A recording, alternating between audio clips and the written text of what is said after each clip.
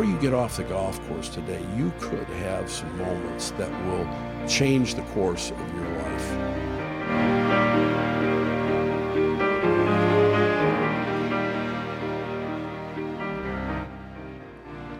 Hello and welcome to the Golf Practice Podcast. My name's Andy Hayes. Back with me, Peter Donahue. Andy, thanks for having me. Thanks, Pete. We our last episode we did just the two of us. We called it Brain. I guess I don't even remember what we called it. Something about the brain and learning. Yeah. Brain compatible golf lessons. Yeah. That's what we called it. Yeah.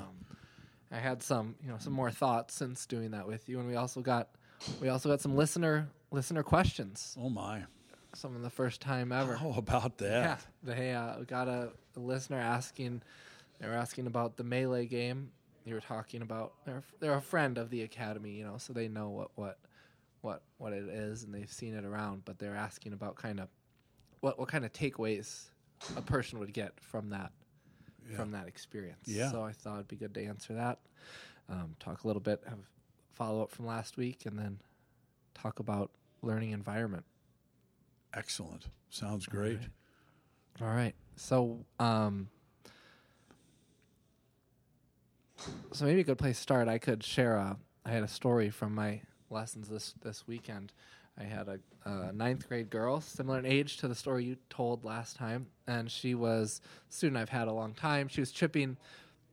She was doing worse than usual. Club face was really closed. She was really tense with her arms. It was like chunking, shanking, or like almost like snap hooking chips when like the face would close over. So just not the prettiest shots by any means. And so I've done stuff with her like melee before and stepping and walking, and it's been successful. But for whatever reason today, I just started by just putting a little gate on the ground of like a piece of tapes to kind of swing through to make sure she could get the contact better. And then she was still bringing it like too far back to the inside, which was making it hard for her to get it in the tape. Mm-hmm. So then I put a kind of a cone behind her just to swing up above with the thought that would kind of help and maybe help open the club face a little bit. And it didn't really help. This was probably one of her worst days. Chipping, she couldn't really find it, and so then we're gonna move on to something else. But then I was like, hey, like just try this. I lined up like 3 balls on the hill and just had her hit 3 in succession, and all 3 just like popped up, perfect contact, perfect height. The 3 best shots she'd hit all day, and it wasn't. I kicked the cone over in fake disgust. But what are you doing? What are you doing with this? So there's another experience for you Of how it works, how it can work. Of how it works, yeah. And so she just hit these 3 balls. You basically have her start swinging back and forth and brushing the ground without stopping, and then she would like walk and take a step forward and kind of hit the 3. And so the observable difference in her motion was just more relaxed, better like tension and rhythm. And I think like the club face probably had to be more open because or else the ball wouldn't have gotten as high. And so maybe just like the to and fro and the relaxed swinging kind of helped her do that. So Wonderful. That's wonderful. And why? Why does it work? And yeah, why does it work? What I guess that's getting to like the question of from last week of like, well, what? I guess it works. Like it's almost observable that it works, but it's different than like. Let's say putting the cone down behind her head worked, right? Yeah. And she started hitting it good from that. Then it's like, oh, okay, she would know. To chip good, I need to swing above this cone, which isn't a more above the plane type swinging instead of swinging under the plane, and then that would be her, the lesson from chipping. But that didn't work. What worked was kind of this melee, the continuous swinging. But there isn't that obvious, like, oh, swing this way that you could walk away with. This. Yeah. Yes. Yeah. Yeah.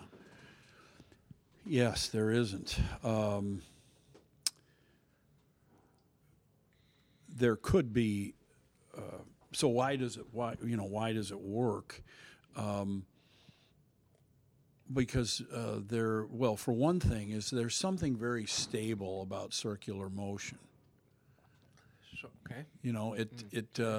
It's moving, and without too much effort, it will continue to move, and then there's action reaction, like the to and the fro,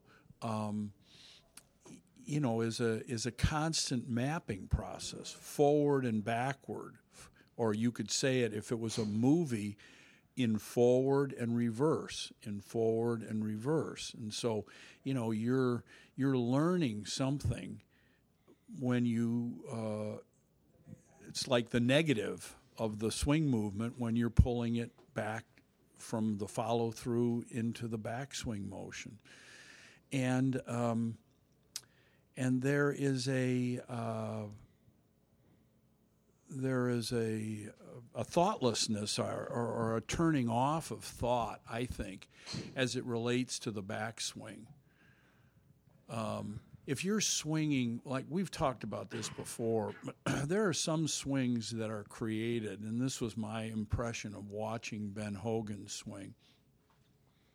After reading about how Hogan thought in terms of what he was doing in his backswing and wrote words describing what he was doing in his backswing, when you watched him swing, it looked as if he didn't give a thought to his backswing.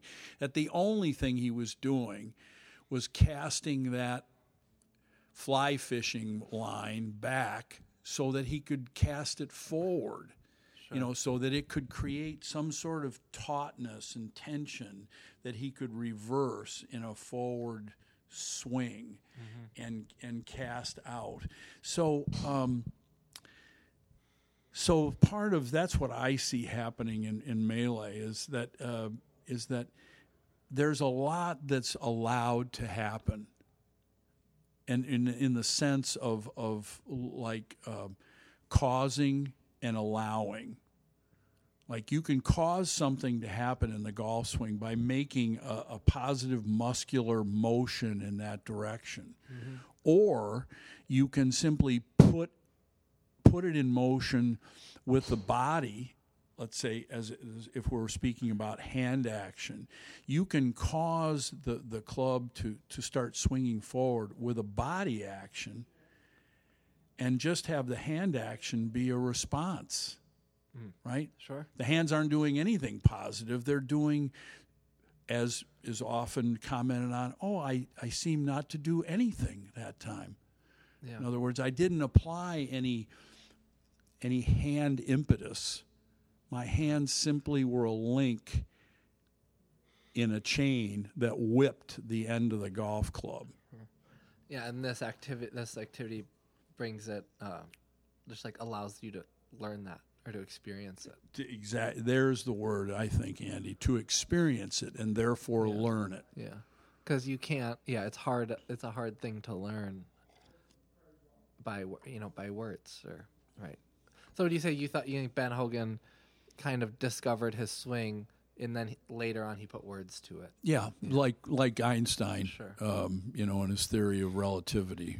He dreamed it and then he learned the math. Yeah. I was thinking particularly for this girl on Saturday that I was kind of wondering. I was like, why didn't the cone work? Why didn't the tape work? And it was like these things just like gave her too many thoughts at one time. And even though they were the correct thoughts, it wasn't good. It wasn't helpful. Yeah. And then also getting to like the tension, it's like for her to open the club face and to swing in a good rhythm, like she just had to be more loose and relaxed. And that like every time we like added a barrier or added something specific to do, it just like took that tension, made the tension worse. Absolutely. I mean, that sounds like a good explanation to me. It's it's interesting how how that was the case with this girl. Yeah. With someone else, there might have been a different response. Yeah. I have some I guess some quotes and some thoughts. Some will get into the next topic, but in Michael Hebron's book, he talks about these studies, and they talk about the people who teach learning. They talk about meaningful learning as kind of one of the concepts in the book, and he says meaningful learning refers to the kind of learning that has been encoded long term. It is information or skills learned in one environment that can also be used in a variety of dissimilar situations. Meaningful learning is based mostly on what we knew before we experienced new learning, which is why metaphors and storytelling in learning environments are such powerful tools.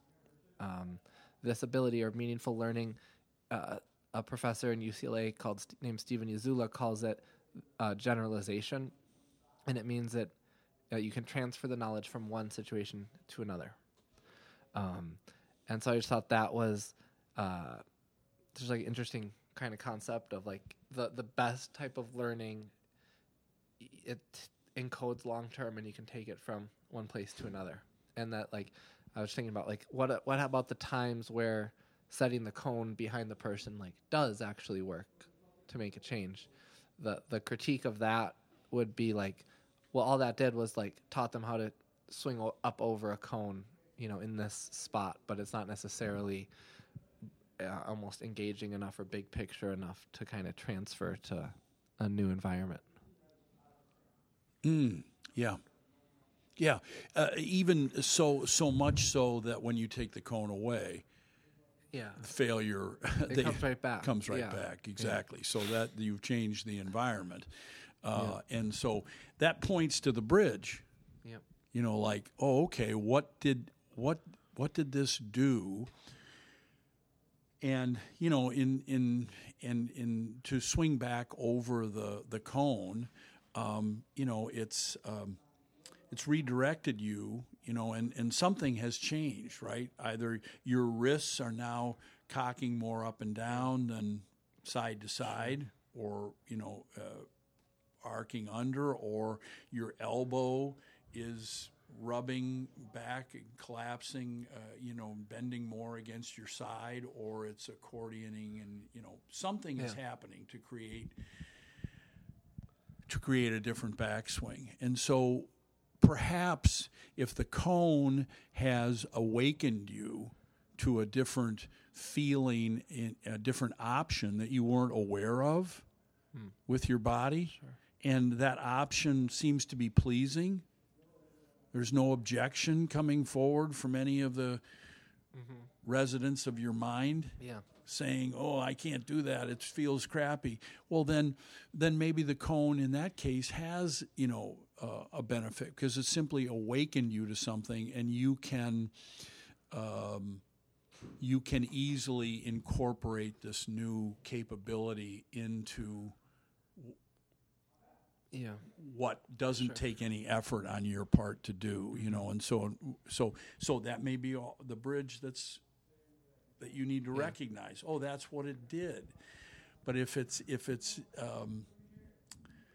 it definitely, I've had the same experiences, with shank fixes and having barriers and obstacles just outside the ball, and players, are able to swing and not have their club reach out, to hit the ball in the shaft or the shank of the club, and then you take that barrier away, and even though they just did something measurable by shortening their reach outward, they don't have any control over it, right? So what's missing there? Well, there's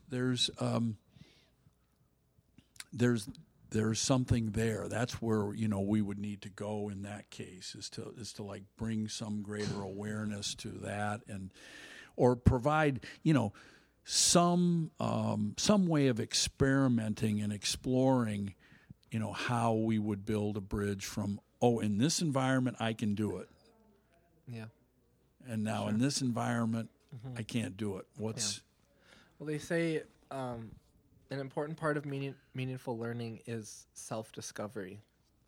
And so often when it's someone trying to teach something to someone else, there's not really any self-discovery as a part of that. So I think sometimes like the cone not working is like there was no understanding of why, or no really interest in why, and so like the brain just wasn't doing anything with it, even though it was like the correct thing to do. And so same thing with the shank thing. It's like, well, they're following your directions. Yes. You know, when you put a block down and they're missing the block, but they're not engaged or like feel like they're discovering something. They're probably actually, when it's shanks, they're probably actually in a stressful situation, which learning doesn't occur in a stressful situation either. So you need to feel safe for it to happen. So I guess that could, speak to that phenomenon happening too. Another professor at New York University, Joseph Ledoux, he says, conscious recognition of unconscious learning is meaningful learning. Conscious recognition of unconscious learning is meaningful learning. So, like, that's getting back to the melee of, like, that's a unconscious learning. And as long as you can understand that that's happening, you know, without too much thought in your head, like that's actually a meaningful learning. I'm so glad to hear that. Yeah. Professors are on your side. Yeah. Yeah, at least my experts say this. Well, I think that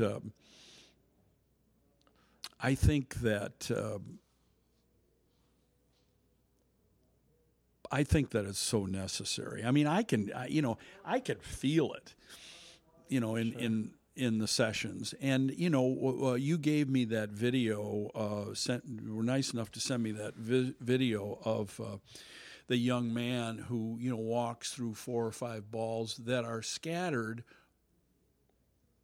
on every angle of a pitcher's mound.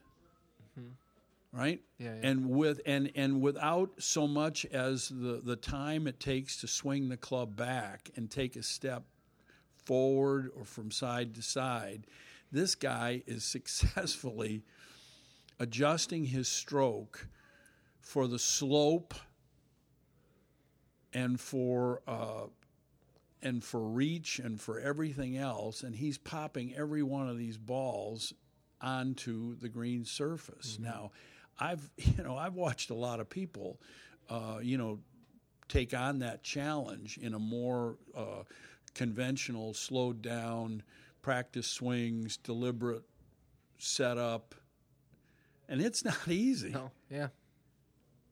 And so, when you see something like this happen, you know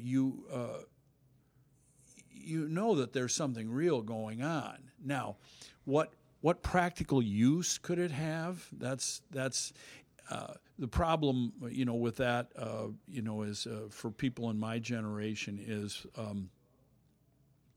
that we've all experienced knocking putts in the hole or holing out chip shots with that same sort of almost nonchalant approach, and all have said at one time or another, "Hey, I ought to do it this way all the time." Sure. But then, because we don't hole every putt out, we abandon it. Yeah. As like, I can't do this. People will think that I'm not trying. I'll think that I'm not trying. Sure. Yeah, just because that's what you've been told trying is. Yeah. Right. Yeah. Yeah, absolutely. And your mind can always jump into your gears and be a gremlin. Sure. Right? Yeah. I mean, you can, in the blink of an eye, you can say, Noonan, to yourself. Yeah. And so just by virtue of the fact that you're swinging to and fro does not free you of doubt, but but it does provide experience of something that you should pay attention to.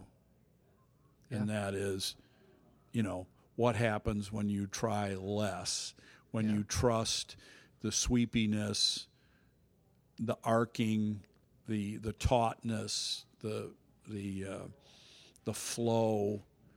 Yeah, and it gives you an activity to experience all of that at the same time, as opposed to even just saying like, on this next swing, try to have relaxed arms, which I do that, I do that too. But this is just a cool way of like, all of these different pieces have to come together to hit a good golf shot. You have a certain mind state, a certain tension level. You have to have a certain plane of a swing. You have to brush the ground in a certain spot. And this activity just kind of like helps you do all of them at the same time. Yeah. Or else you can't, do it, right? Like you don't hit a good shot. Yeah. And you don't. You can learn. You can make adjustments and figure it out. Yeah, in the blink of an eye. Yeah, in the blink of an eye, and discover, truly discover control. Sure. Yeah. Yeah, because most people, when they do this activity, they don't hit it perfect right away. Right. Like my experience, if you line up 5 balls in a line and they're going to hit them all kind of continuously, it's like maybe the first or second will be decent, and then it gets worse and worse and worse as they go. Usually they get more. You can really see them trying to like speed up and like try to really like, hit the ball, as opposed to just like letting the club swing back and forth. And so you see that's in there somewhere. That's in their consciousness somewhere. That's what they want to do when it comes to a chip shot. And so then you can draw that out of them and coach them through it a little bit. I think the breaking them down into threes and fives. I used to do this with. I started doing it in threes and fives. The first thing that I did it with was the bottom of your arc. And what I would do is I'd go into a bunker, and I'd draw a line in the sand, and if it was and then I'd line the balls up in a group of 5 on the target side of the line, and the object was to swing and make contact with the ball and measure your divot, measure the depth of it, measure where it starts, measure where it ends, and we would in the beginning do nothing except look at them. But we would be able to say, oh, the first one was, solidly struck. The second one was sculled. The third one was fat. The fourth one was this, that, and the other thing. So we had those measurements, and then we'd look at the divots, the footprints of the swing. And we could see relative to the line how deep it was, where the divot started. And we'd do the drill over and over again. And you could comment like, you'd say, oh, the first one on a scale of 1 to 5, if 1 is like perfect, and 5 is like I hit 6 inches behind the ball and practically whiffed the ball. So you go through and you go, oh, okay, well, that time I went 1, 3, 3, 4, 1. The next time I went 2, 2, 3, 4, 4. And then, and on and on and on, and like a tic-tac-toe game. Well, you could start to run commentary on each one of those things. Like the first time I swung at it, I was completely free. The second time I swung at it, I misstepped. The third time I swung at it, I was thinking about the missed ball that I just hit.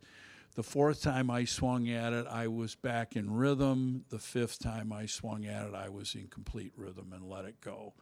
And when you're, aware of your experiences like that, I think that's a great way to open up, that sense that you're looking for. Then you start to realize, oh, I'm sabotaging myself. I'm thinking thoughts. I started to worry about my backswing on that last one. Oh, good. When did that happen? Right when you swung it away, or at the top of the backswing? And then they start to report more accurately. And now you can start to reveal their thoughts to themselves, which hitherto have been sort of there, but not really conscious of it. Yeah. You know what I'm saying? And those things, absolutely. I had adult student this past week, and I just wanted to mix up our usual things we usually do, and just like play down a course on the simulator, and on the third hole, we hit an iron shot into the green that was maybe like 20 feet short, and he started like grumbling to himself a little bit and like thinking, like, can I see the number? You know, can I see the numbers? Can I see like what happened? It was like, and I just like paused and I was like, that's a good learning opportunity for you, because I'd imagine, you know, he's like a 10 handicap or so, and so I'd imagine on the course when that happens, you start to try to like fix something in your swing when something was like just barely off, and he's like, yeah, like you know, he absolutely knew that that's what happens, and like that's how things tend to spiral. So I guess like, yeah, anything that can draw those things out, the thoughts out, that the ways we like sabotage ourselves, is really more valuable than like technical information, right? Because if you're starting to worry, you know, have doubts and worry in your backswing, like it doesn't matter what your technique is, you're not going to do your best. No, you're not going to do your best. No, and we come up with with handles. You know, how do I handle that when I start doing that? You know, and that's where the real elegance of the game starts to come in, because you're coming up with creative ways to operate yourself. Yeah. Some people use phrases like "fool yourself," "lie to yourself," and I hate that. You're not lying to yourself. You may be overcorrecting something in your system. You're like calibrating. You're calibrating, exactly right. You're not lying to yourself. Sure.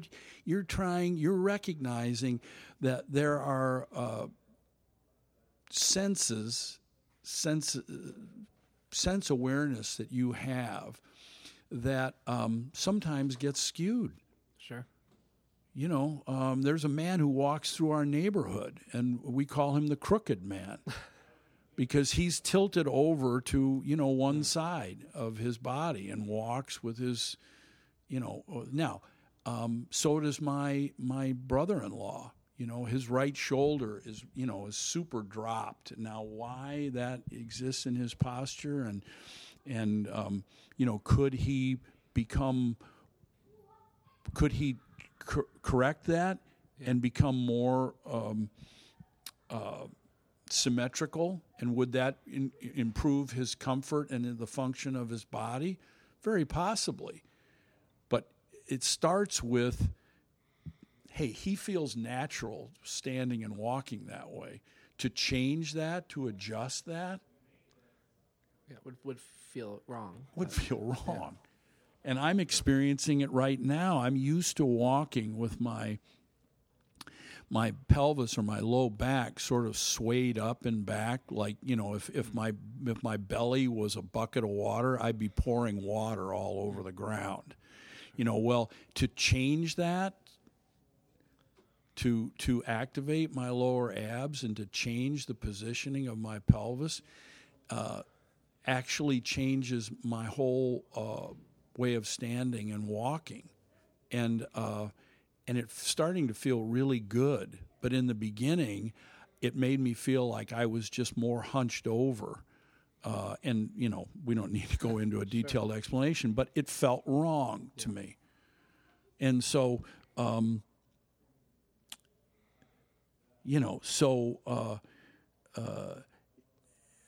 anytime people have to have when the matter or the fix in golf, or the learning that needs to take place is a developmental thing,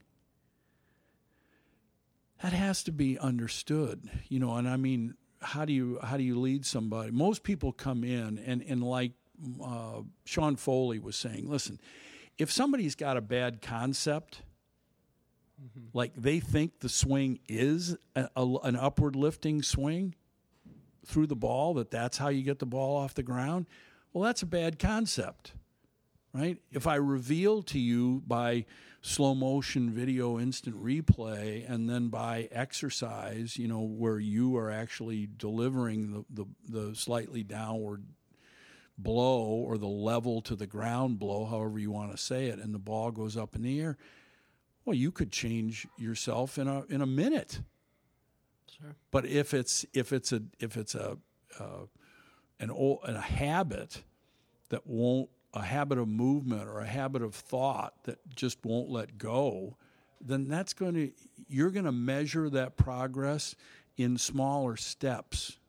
Sure. It's going to go on, and there's going to be up and down in this. You're going to have struggling days and days of clarity, and in order to be optimistic and to persevere, you need to appreciate that. Otherwise, you're just going to feel there's something wrong with you or the system that you're pursuing, the path that you're pursuing, and become discouraged and quit.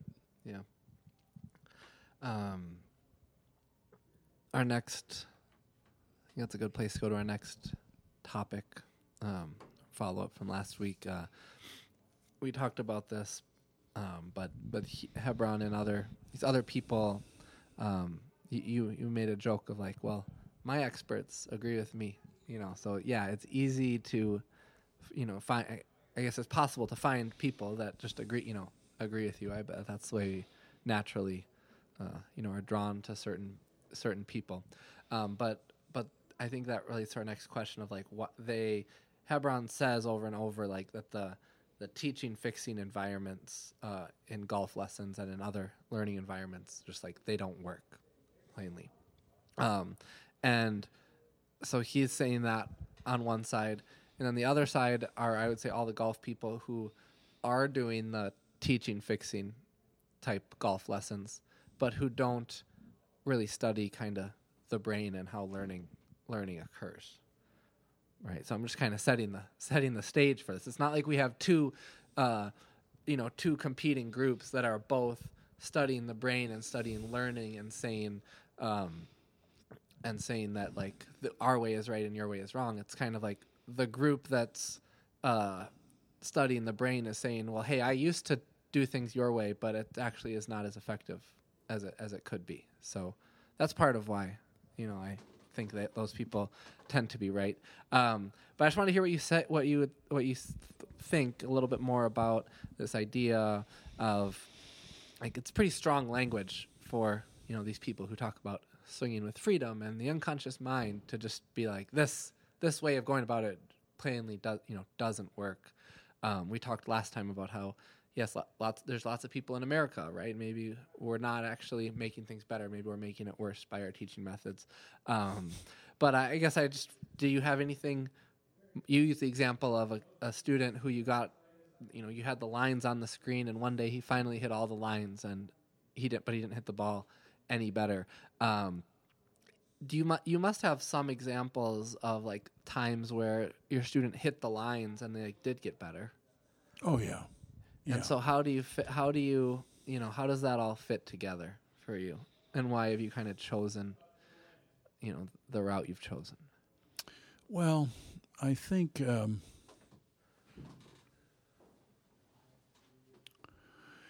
been I think the route that I've chosen is that fixes. If you have a fix without understanding, I think in the first place, that's what Mike is really talking about. Sure. Fixes without understanding. Like, for instance, when I grew up, and I dare say that some of these very same things that were considered to be teaching tools when I was young still are. And one was, if you were, the fix for a hook was to stand with your feet in a closed stance, or I should say in a slice. Okay. If you were slicing the ball, stand with your lead foot sticking out closer to the ball than your trail foot. Mm-hmm. And if you were hooking the ball, then reverse that. Sure. Stand in an open stance. Well, there was no understanding to that. So if that's all you did, and that happened, that change in posture happened to promote more backswing and inhibit forward swing, so that your forearms rotated trail arm over lead arm and turned the face of the club more closed, well then, on the one hand, you wouldn't have to say anything more than that. That would be a simple fix, wouldn't it? Yeah. But if instead the brain had an insistence to bring the club face into the ball with a certain feeling, and that feeling produced an open face, then changing your stance wouldn't fix you. Yeah. So, and one day, the first day you do it, it may be that simply by changing the chain or the chain of events and setup in the way you stand and swing at the ball. The first day that you do this, it disrupts your normal thinking so much that your brain forgets about its insistence about the club face.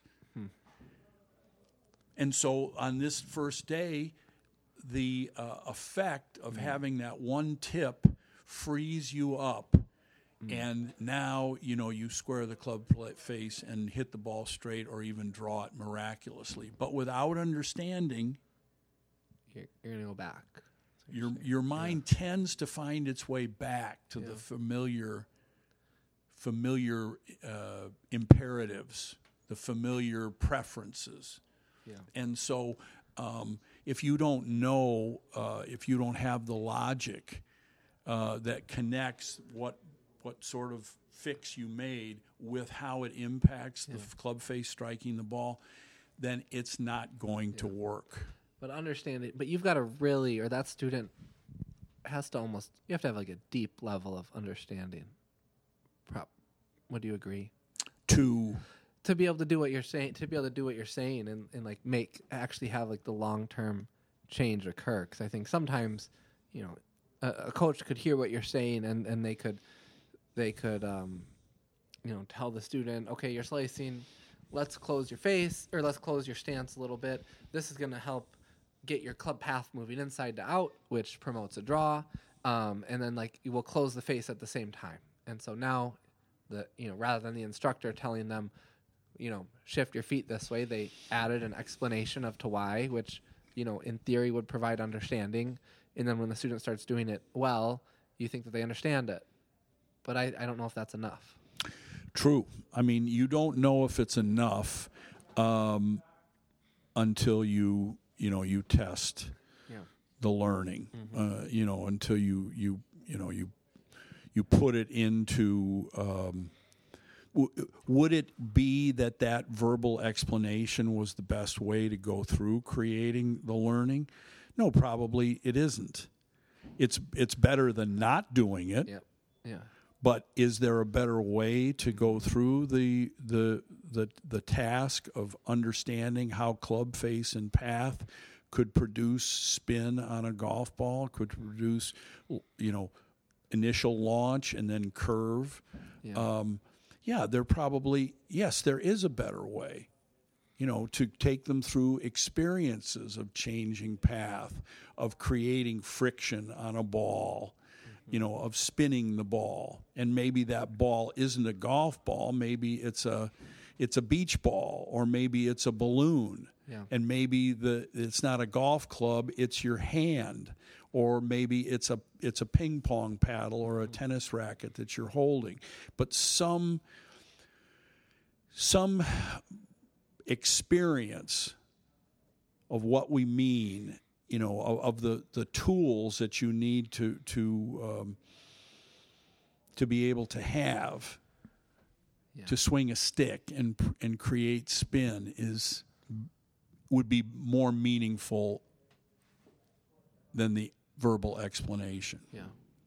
One thing Hebron says that any type of learning that is like expert model driven is not supported by any like meaningful learning studies.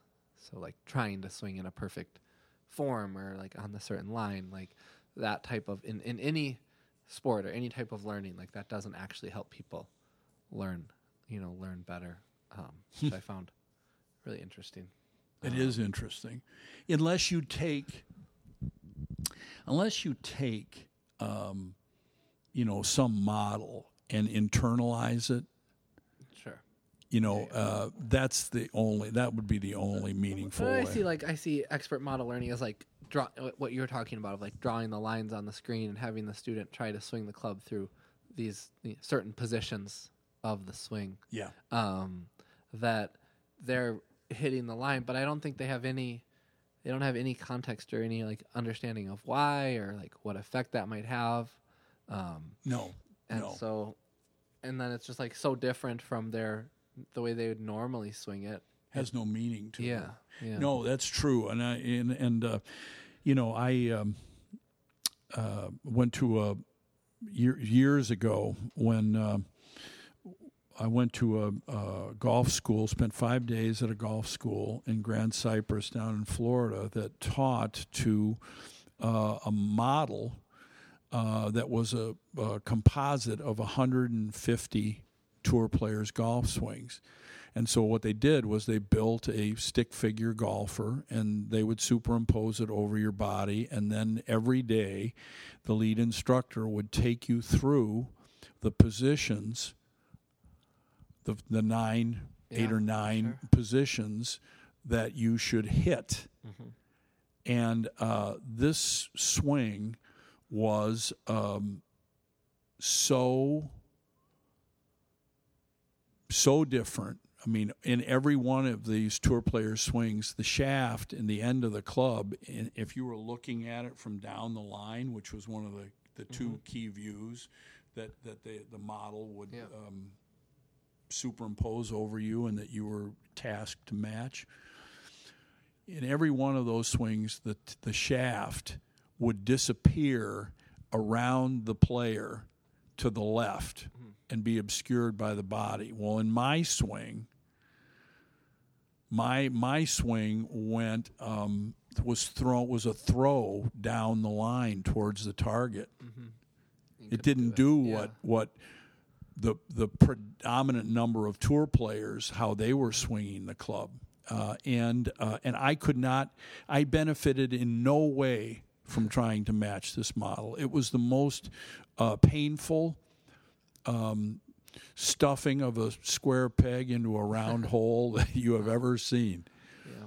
Well, it's like, I mean, don't you think so much of it has to do with in a golf swing, the forces that you put on the club to get it however you swing it are so unconscious, or like as Foley puts it, like he's like, most movement is automated.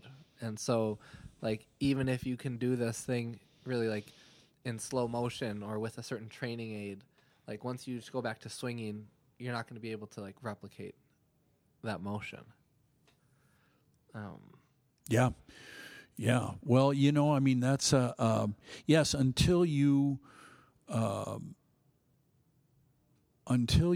really boiled it down to a back and forward motion, I don't think that you have, you don't have anything. It's gotta be going backward, reverse direction, and come down. And whether you decide you're going to start that from, that your club sitting behind the ball, or whether you're going to start from some other place in your backswing, there's got to be this transition.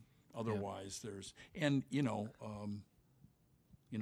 my experience of changing my own right-handed and left-handed swing would support, I think, what Mike is talking about. Sure. Yeah, a couple more things about meaningful learning. He says he often tells his students, there is no new learning. What you are learning is a mix of prior knowledge with new insights. You're not learning balance, timing, or rhythm.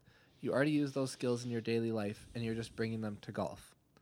Which I thought's it's definitely a very positive way to look at things, right? That like you already know how to do all these things. He talks about like, maybe you haven't ever swung a golf club before, but you've swung something before. You've swung on a swing set. You could swing a bar. You could do all sorts of different things. And so, like, can you use those things to draw new motions out of people?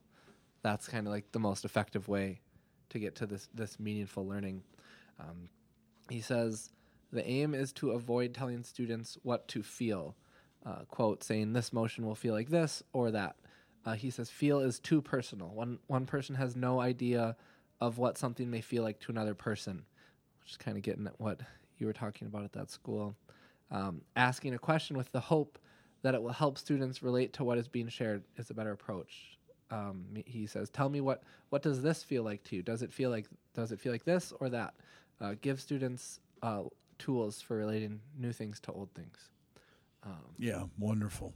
So I thought that's like these types of ways are just the best way that people learn, and it's more important to get these things right than to get kind of like the technical information right.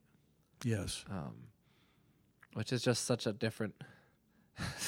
Seems like a backwards way of thinking about it compared to what popular opinion would say. Well, I think it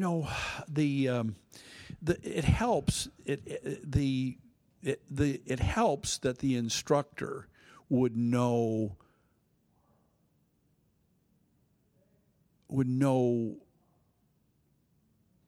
what they're looking for.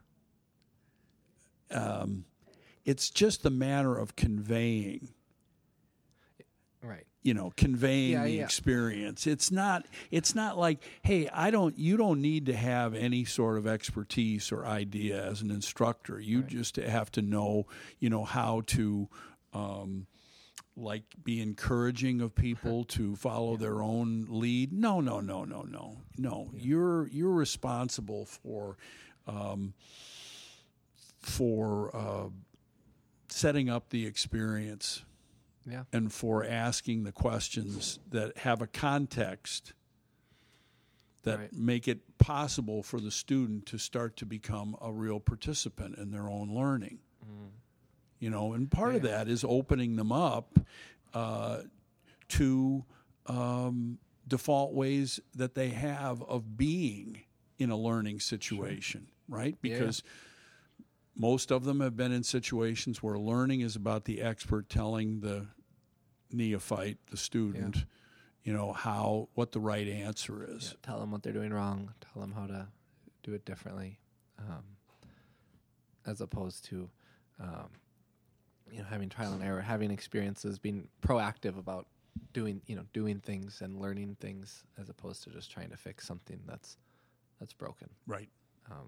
They say like big picture, like anytime you see something and you go at it trying to be like, well, that's broken, I need to fix it, like that.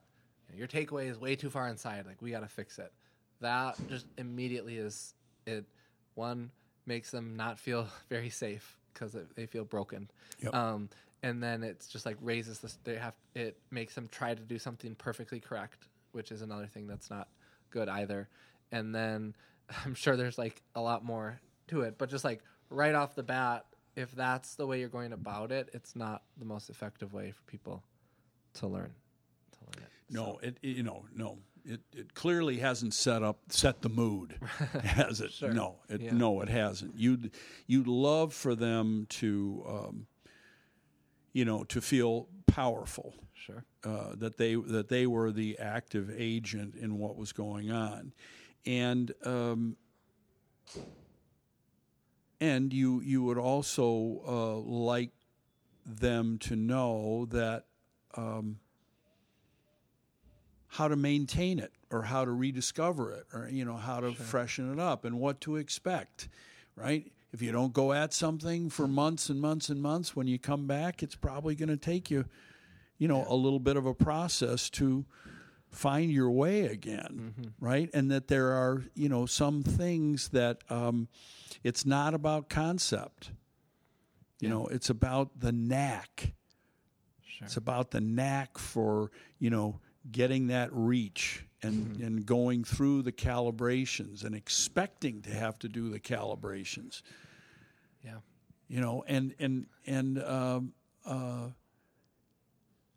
the assurance that exercise will produce revelation. So that if your experience, like I went out yesterday and I hit balls, in preparation. I'm going to go to Florida tomorrow and I'm going to spend a week down in Florida, and I packed my lefties and my righties, and they're down there right now. And I decided to go to a driving range yesterday, and get some licks in. Sure. And so I went to Mount Prospect, and I swung, and because my other clubs were gone, I swung the hickories, and it was a wonder, and it was mostly a lot of sclaffs and a lot of funny looking shots, but I really felt I could feel certainly by the end of the session that I was regaining the knack. And I was discovering some new stuff about, how to deliver with this club. And I'll say it, I have to feel, and I'm going to put words on it, like I'm, quote unquote, staying behind the ball more. Now, that has meaning for me, right? Now, it'd take me a while to describe to you all the aspects of meaning that has, but suffice it to say that there's a picture in my mind that's equal to 1,000 words. Yeah, no, it's a really good example. I mean, you can imagine. I was just thinking like, if my whatever angle of attack was getting too steep, and you just said, hey, you need to stay behind the ball more, that I wouldn't know what to do. I wouldn't know what that means, even though like that could, in theory, be correct, information that you're giving me. But it's like, well, what does that mean? Yeah, what does that even mean? It means something to you. Yeah, exactly. And that's all we can say about it is, well, Pete, what does that mean to you? Well, I feel like my weight stays on my rear foot a little longer. I feel like I'm releasing the club around my trail knee. Yeah. I feel like I'm not, But you're not like trying to do all those things. No. Yeah. No. It's that almost like the unconscious movement, and there's a bit of exploration in there. Yeah, and there's a reflection on the end of it that permits me to put all these descriptive words on it. Yeah. That's about sure. it. Yeah, no, it's great. I mean, I think that's just back to, I think one of my big takeaways from our conversation here today is just like how easy it is to overload students with information, and how like more information, even if it's correct information, is just often not helpful. No, so. It really makes you feel good, maybe as a teacher. I was listening to a training session the other day, and I was thinking about myself in days gone by, because I felt as though I could feel the instructor wanting to assure the student that what they just experienced was somewhat profound, right? And it had these meanings to it. And he went on and on and on about describing these things, and I thought, I think I'm not sure whether the student can appreciate any of that. Yeah. And we just interrupted the flow of doing in order for you to, get all that out on the table. And do I think that it's that kind of discourse is important to maybe help people understand the complexity or the richness of the experience? Perhaps, yeah.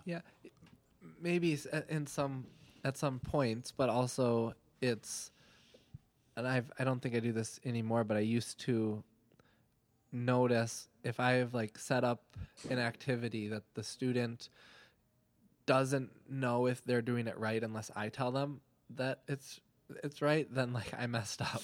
That's not going to be a helpful, or even like we have videos now. We put the video up on the screen. If the student doesn't know that they're doing it right until they like look at it back at a video playback of the thing, that's not that helpful either, because they don't have context and they don't understand what's going on and where their club is and what they're doing. So as they're doing it. Yeah, as they're doing it, which is the important part. And so maybe I definitely could see a case of I think if you're trying to do something new, right? Like taking videos of it,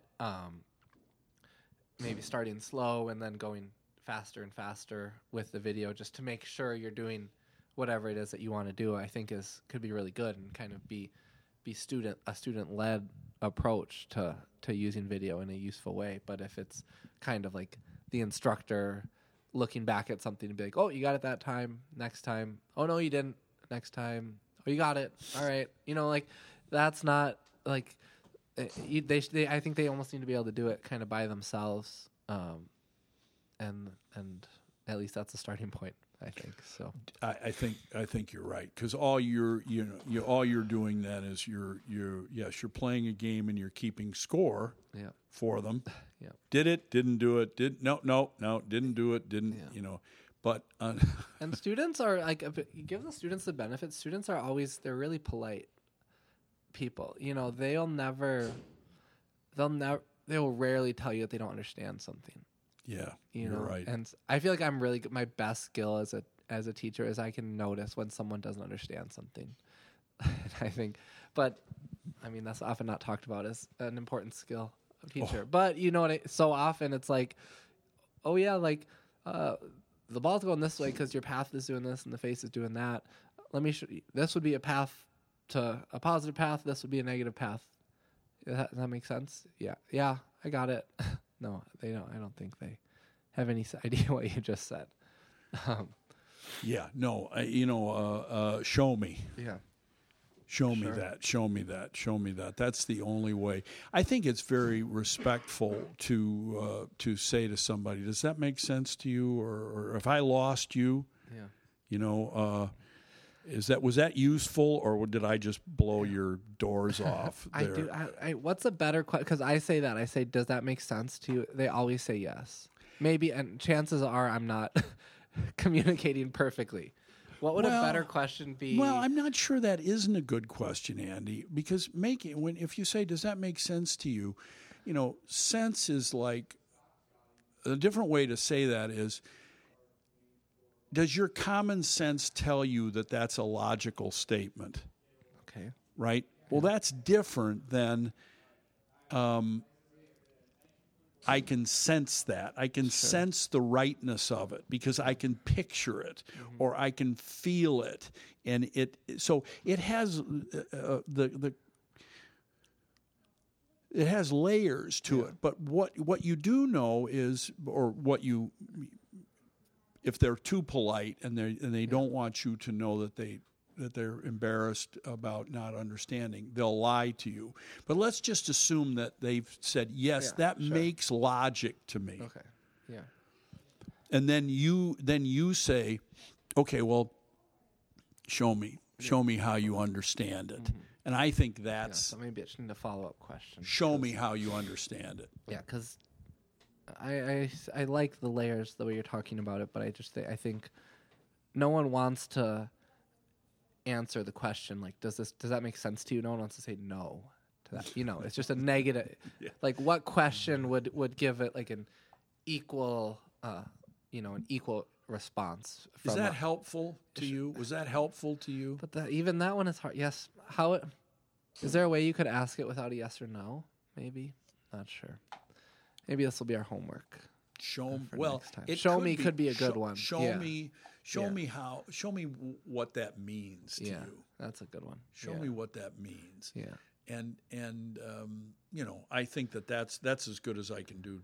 Yeah, I like the show me. Short term. Yeah. No, it's good because just like, are you smart enough to understand this? I mean, that's what they hear, and it's like, I get. I'm a golfer. I know this, like, because they want to impress this coach a little bit. Sure. And they don't want to embarrass the coach by saying your explanation was so lame that. Right.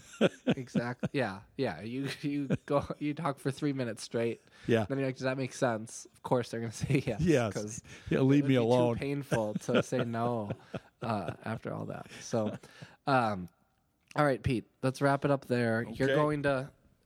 You're going to Florida. Yeah, I'm going to Florida. Travels. Thank you. You're going to Minnesota. Minnesota. Yep. We'll pick back up next week. We didn't get to the environment, but I'll leave a little teaser for that topic. With the idea being that the environment, Hebron says the environment is like the most important thing in learning, that you respond to the environment. And like a question being like, you would never learn to shoot a basketball without a basketball hoop. And so why would you learn golf in a way that there's not, target oriented or in a similar way like that, right? Excellent. So, we'll talk more about it next time. Okay. Thanks. Thank you. Bye.